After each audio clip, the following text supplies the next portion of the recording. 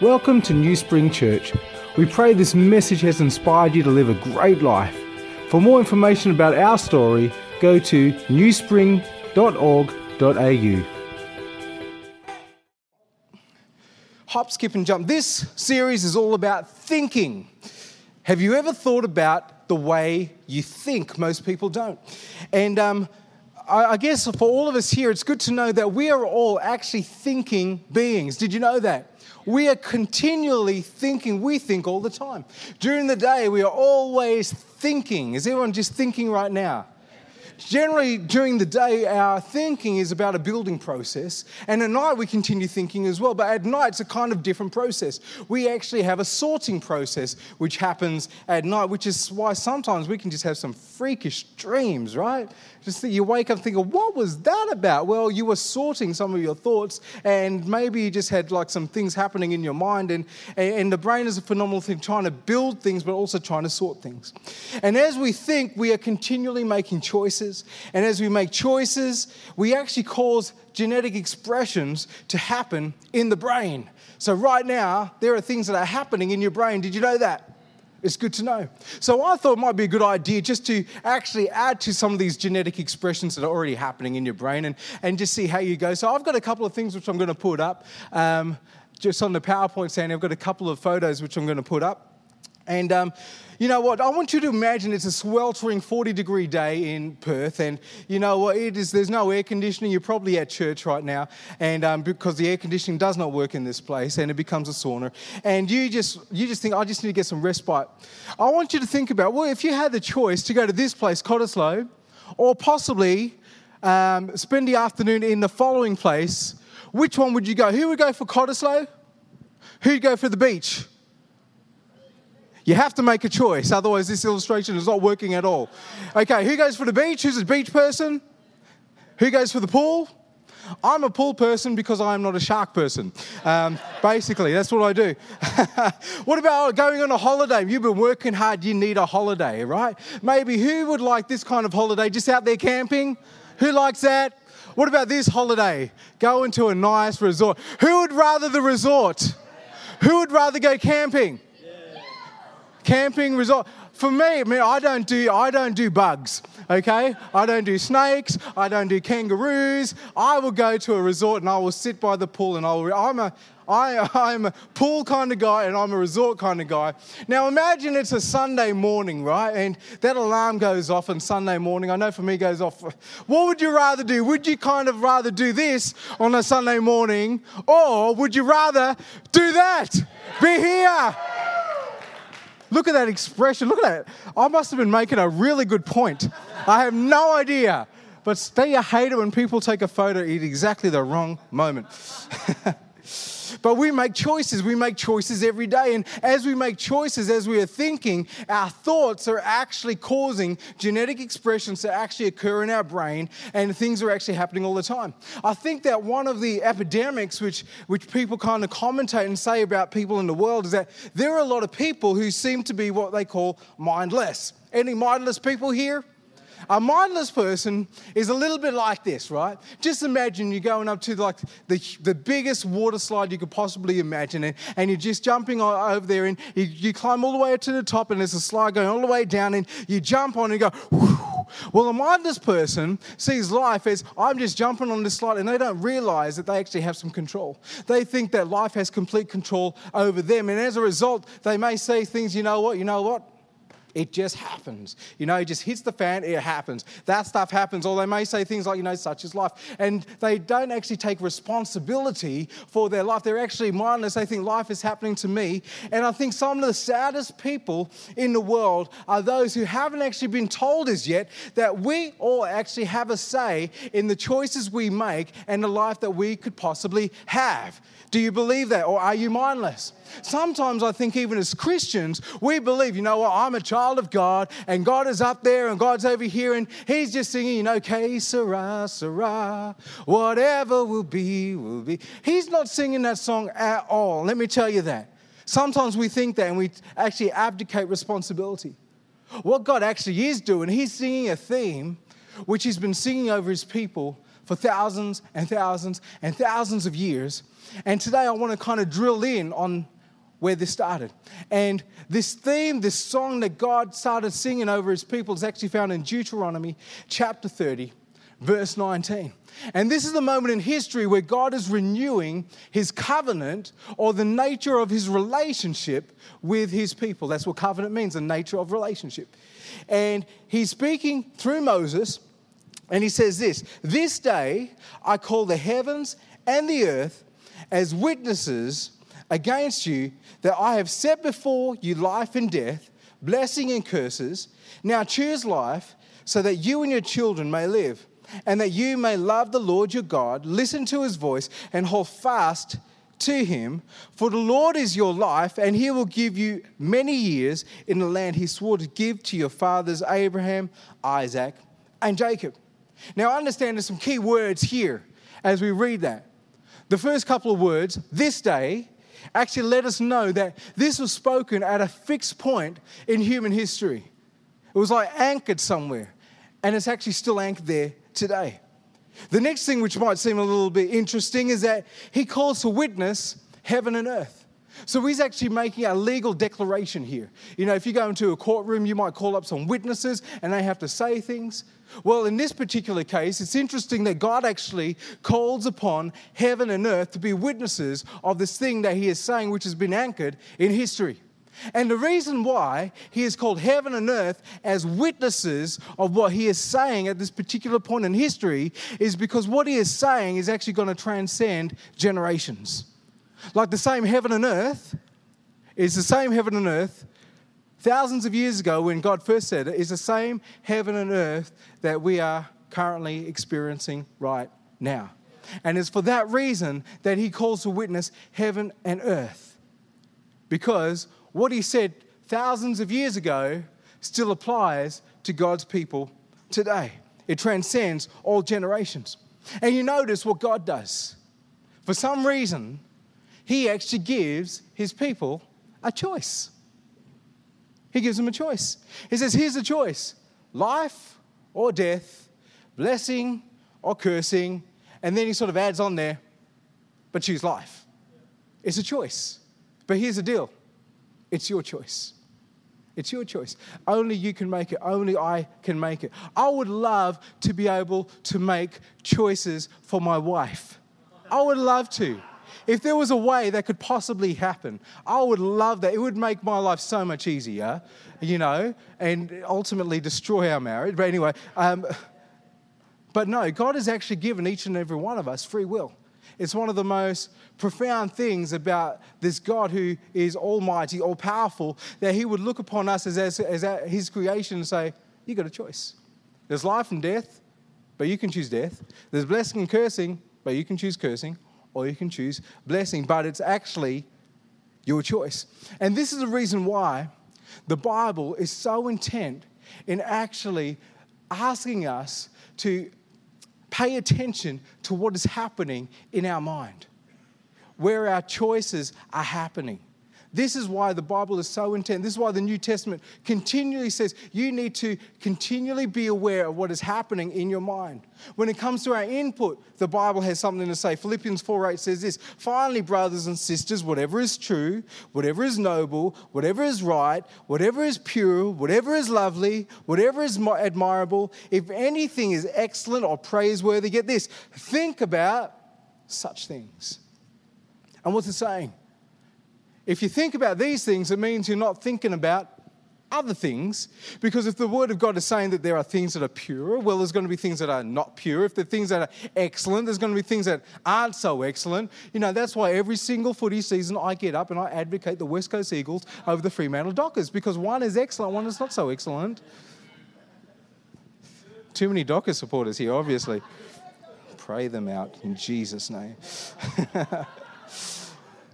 But here's the thing, whatever we actually allow in and consume and meditate, that's actually going to affect our thinking and our choices. So the Bible actually talks about our input, but the Bible also talks about our output as well. 2 Corinthians 10 verse 5, we focused on this a couple of weeks ago, says we demolish arguments and every pretension that sets itself up against the knowledge of God. And get this, and we take captive every thought to make it obedient to Christ. So this is what Scripture says. There's going to be stuff that's coming in. We have control over that. You know what? We can actually choose to focus on things that are excellent, that are pure, that are admirable. We can actually focus and meditate on that kind of stuff. We've got some control over that stuff. But then the Bible also says there's going to be stuff that comes out of you as well. And we need to actually be able to look at the stuff that comes out of us. And if it isn't great, we need to actually capture it or take it captive and look at it and actually bring the Word of God to it and actually transform that. That's what it says. Our mind is a remarkable thing. Our mind is where our choices happen. Our mind is where our thinking happens. And because of our thinking and our choosing, our feelings follow from that. Are you with me so far? Yeah. And this is what's so amazing about our mind. I've got this video of something that we all have. Sandy's going to put it up in a minute. And it's called a brain. Has anyone actually seen their brain? I've never seen my brain. I'm told it's there. This is something that's so profound about the mind, okay? Get this. The brain does the bidding of the mind.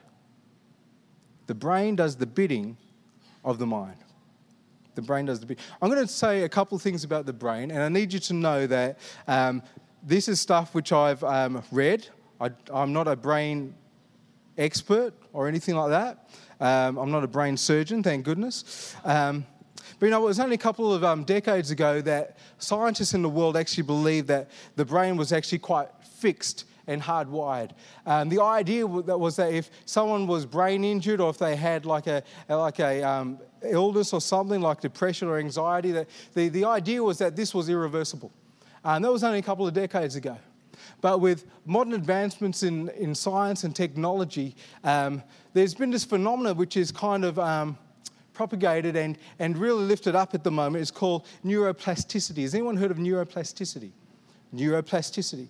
And the idea with neuroplasticity is that our brains are actually malleable, that they actually change and adapt. In fact, our brain is adapting moment by moment every single day. So your brain is different today than it was yesterday. Isn't that remarkable? I think sometimes we actually take things for granted. We've got an amazing kit in our noggin and it's just so phenomenal. Science is discovering that this brain is actually quite plastic, that it actually moves, it maneuvers. That's why you can be like 70-year-olds and you can like start learning a different language or a musical instrument. There's something of our brain that we can actually learn and change. It's phenomenal. What happens every single morning we've discovered is that when we wake up, we have these new baby nerve cells that have actually been born overnight. Isn't that amazing? You got new brain cells, like nerves that were born last night. You didn't have them yesterday. It's called neurogenesis.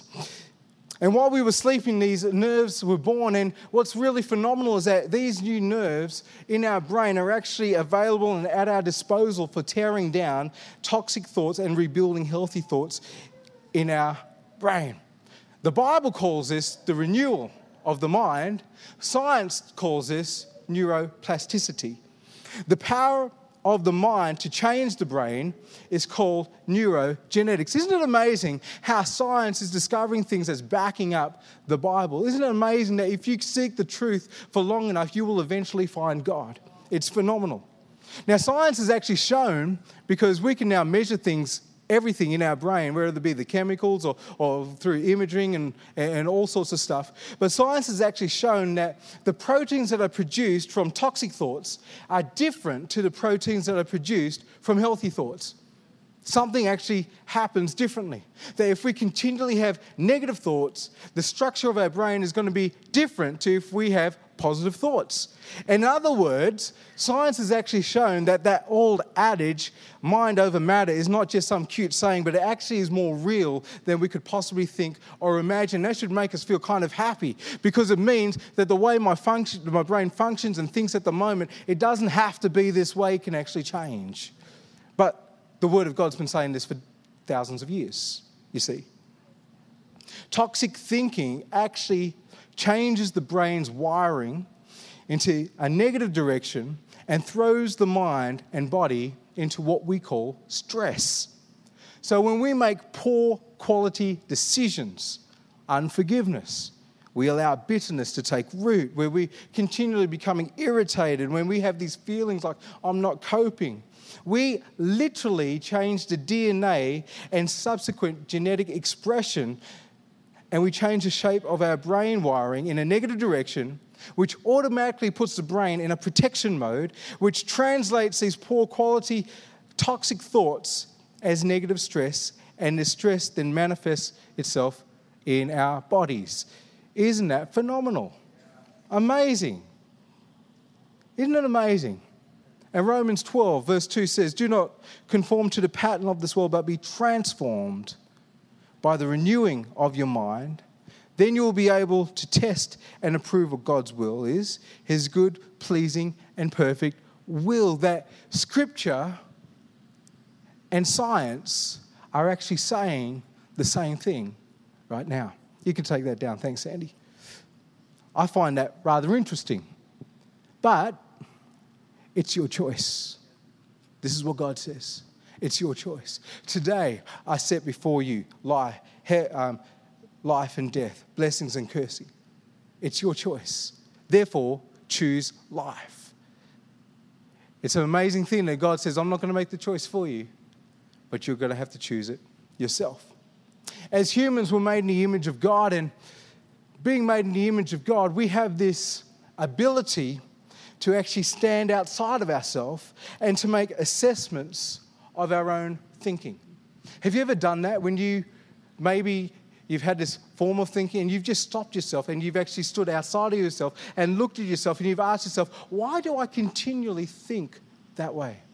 Why do I continually try to pull people down? Why do I continually act defensively when someone says that? Why do I continually do this? Because we have this ability to stand outside of ourselves and actually look at our decisions, look at our thought life, and kind of say, I wonder why I am continually going down that track. As humans made in the image of God, we also have this ability that we can recognize and choose what is right thinking and what isn't right thinking. In fact, there are some professionals who make a lot of money encouraging people to think right, aren't they? From time to time, we might find ourselves going to a professional to help us out, and that's a great thing to actually help us with that. So today, I want to consider one verse and a corresponding attitude that could possibly help us to choose better thoughts, better choices, to engraft into our lives. And this is something that both science and Scripture will say has the potential and power to transform our lives. If you remember last week, I talked about attitude, didn't I? I talked about attitude as the thing that we look through. It's like having a windscreen, and our windscreen can either be dirty or it can be clean, you know? And as we start off in life, we generally have a clean windscreen that we're looking through, but as we progress through life, we have dirt and like stuff just falls on your windscreen, and it's our choice whether we clean that or not. It's our attitude. Well, today I want to continue that with an attitude to ensure that that windscreen is a little bit cleaner, and it's found in Colossians 3, verse 15. So why don't you just flip over there? If you've got your Bible on your phone, we can click over there. Colossians 3, verse 15. One scripture, one corresponding attitude that could potentially absolutely be a game changer in your life in the way that we think. Colossians 3, verse 15 says this: let the peace of Christ rule in your hearts, since as members of one body you were called to peace, and be thankful. And be thankful. Anyone read that verse before? Let the peace of Christ rule in your heart. Since as members of one body you were called to peace, and be thankful. Interesting that Paul actually starts that sentence with the word let. There's a choice right there. You can let this happen, but it doesn't have to, but the choice is yours, you see. It's not my choice, it's your choice. Let the peace of God rule in your heart. let it happen. And when Paul's talking about this peace, he's talking about the peace of Jesus. And he's referring to Jesus' promise that he gave in John chapter 14 when Jesus said to his disciples, "Peace I leave you, my peace I give you, not as the world gives you." Jesus' peace. So there's this opportunity, this invitation that we could actually have peace in our life, but not just any peace. We could actually have the same peace that Jesus had when he walked on this earth. Who'd like that kind of peace? That'd be kind of cool, wouldn't it? That'd be kind of great, you know? Storms coming, the disciples freaking out in the boat and they're like getting toppled and all that, Jesus sleeping like at the stern of the ship. That'd be great, wouldn't it? There's storms in life and things threatening to throw you overboard and you just have a great night's sleep. That'd be kind of good to have, wouldn't it? That kind of peace would be great. People talking about you, religious people like concocting plans to just like to kill Jesus, to get him out, to trick him and all that. Jesus just walking through. Here's peace. That'd be kind of cool to have, wouldn't it? When people are speaking about you, still have peace.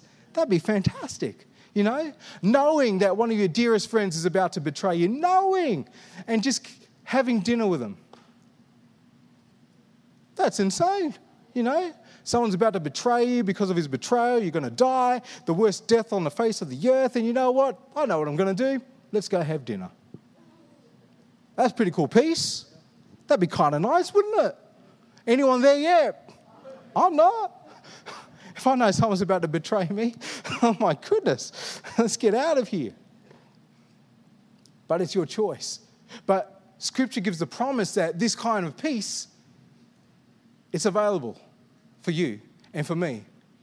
But you need to let it, which means it's our choice. I'm going to read this from the Amplified Bible, which I don't normally do, but it just brings out some things in a good way in this particular verse. Colossians 3 verse 15 in the Amplified says this, "And let the peace, which is a soul harmony which comes from Christ, rule or act as umpire continually in your hearts, deciding and settling with finality all questions that arise in your minds. In that peaceful state, to which, as members of Christ's one body, you were also called to live.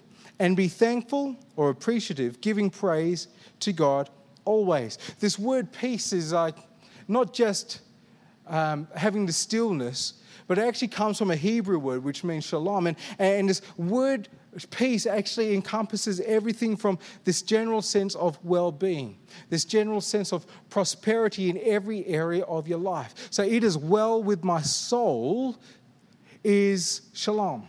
It is peace. And this is saying that this peace is available in our life. But there is a key, I think, that Paul gives to this kind of peace. And the key is actually an attitude which desperately needs to be cultivated in our world. And it's found in Colossians 3, verse 15c. Get this. Only a couple of words. And be thankful. And be thankful. Get this. And be thankful. Because he says, let the peace of Christ rule in your hearts, since as members of one body you were called to peace. Isn't that amazing, right? We're actually called to live in peace. And he says, and be thankful. That's amazing. But this attitude of being grateful, of gratitude, has to be cultivated. It does not just happen by itself. You can't just go through life and think, you know what, I'm just going to let life happen to me. I'm just going to respond without thinking, to be mindless. Gratitude needs to be cultivated. It needs to happen intentionally. And get what Paul says this. He says, be thankful, but the verb which he uses in the original language is very, very significant. In fact, when Paul says be thankful here, it just reads as any old word to us, doesn't it? How many times have you read the word thankful in Scripture? Heaps of times. No? Thousands of times. But in the Greek, this word thankful, or this verb used here, occurs once in the New Testament. Once. And what it means is to be a thankful people. To be a thankful people. What it means is to keep being or keep becoming thankful people. To continue to grow in the attitude of gratitude. It actually says this, the church, Christians, are actually called and are those who are characterized by their thankfulness. In other words, if you're going to walk through the streets, walk through the neighborhood, and if you were to identify a Christian, one thing that you would see in any Christian would be this attitude of gratitude. It's something that characterizes the church. That's what he's saying. And he's saying that we need to grow in it, we need to be thankful, and we need to be becoming thankful, which lets us know that we all need to cultivate thankfulness in our life. It's a great promise, the peace of God, isn't it? Fantastic. Peace of God. You're not going to have any peace in your life if you're a grumpy, no, I can't believe they did that. Unbelievable. My goodness. You can't have the peace of God in your life if you're going to be a grumpy, whingy old fool. You can't. You can't. Paul's kind of saying that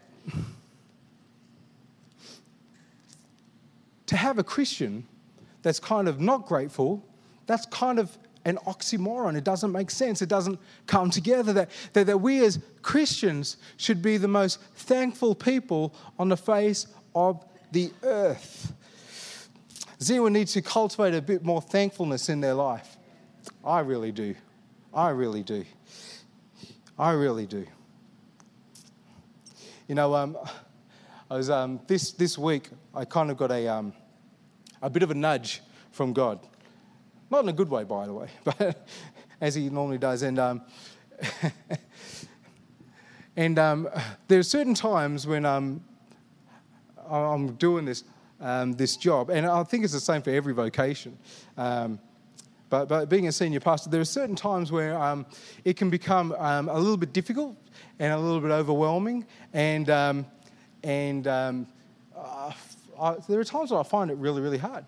And I caught myself just having a bit of a whinge and complaining about my job. Does anyone else whinge and complain about their job? Yeah. We've got 3 honest people in the house. It's good.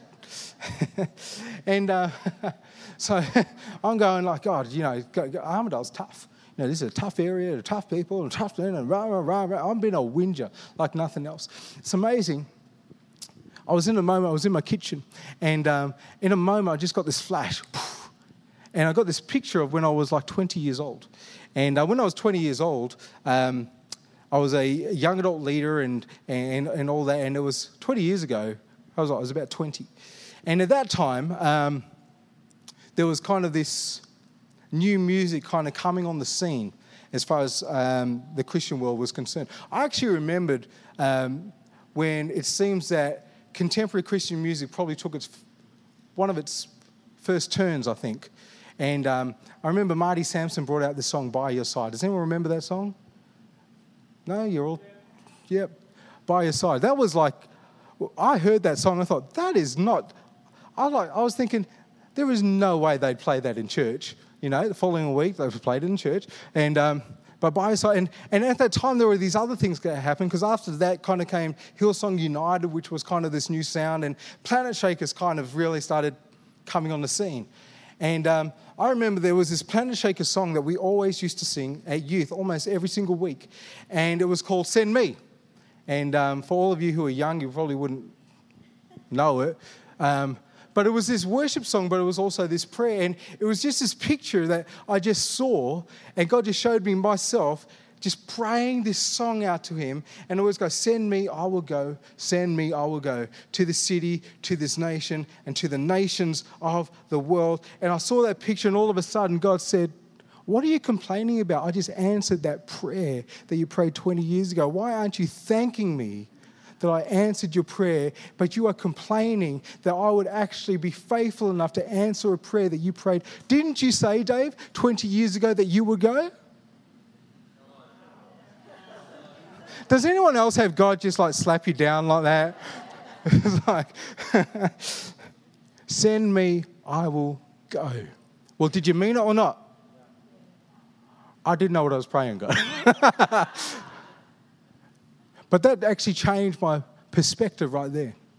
Because I spend times when I grumble and I complain sometimes. And God was actually showing me and reminding me, you're complaining when you should be thanking me. There should be an attitude of gratitude. How amazing that God would hear the prayer of a guy who was 19, 20 years old, just praying this prayer and saying, God, I don't know what's going to happen, but I feel there's a sense. I feel there's a call. I feel there's something. I feel you place something inside of me, and I'm going to forego all those other vocations that are in front of me, and I'm going to pursue you, and I believe that you would radically change this generation in and through my life. And fast track 20 years ago, I start complaining because God's been answering that prayer. I need to cultivate an attitude of gratitude. An attitude of gratitude. Attitude of gratitude. Count your blessings, name them one by one. Count your blessings, see what God has done. I think sometimes we don't count our blessings. And sometimes we may not see right, and we see that our blessings, sometimes we don't see our blessings as blessings, Sometimes we don't.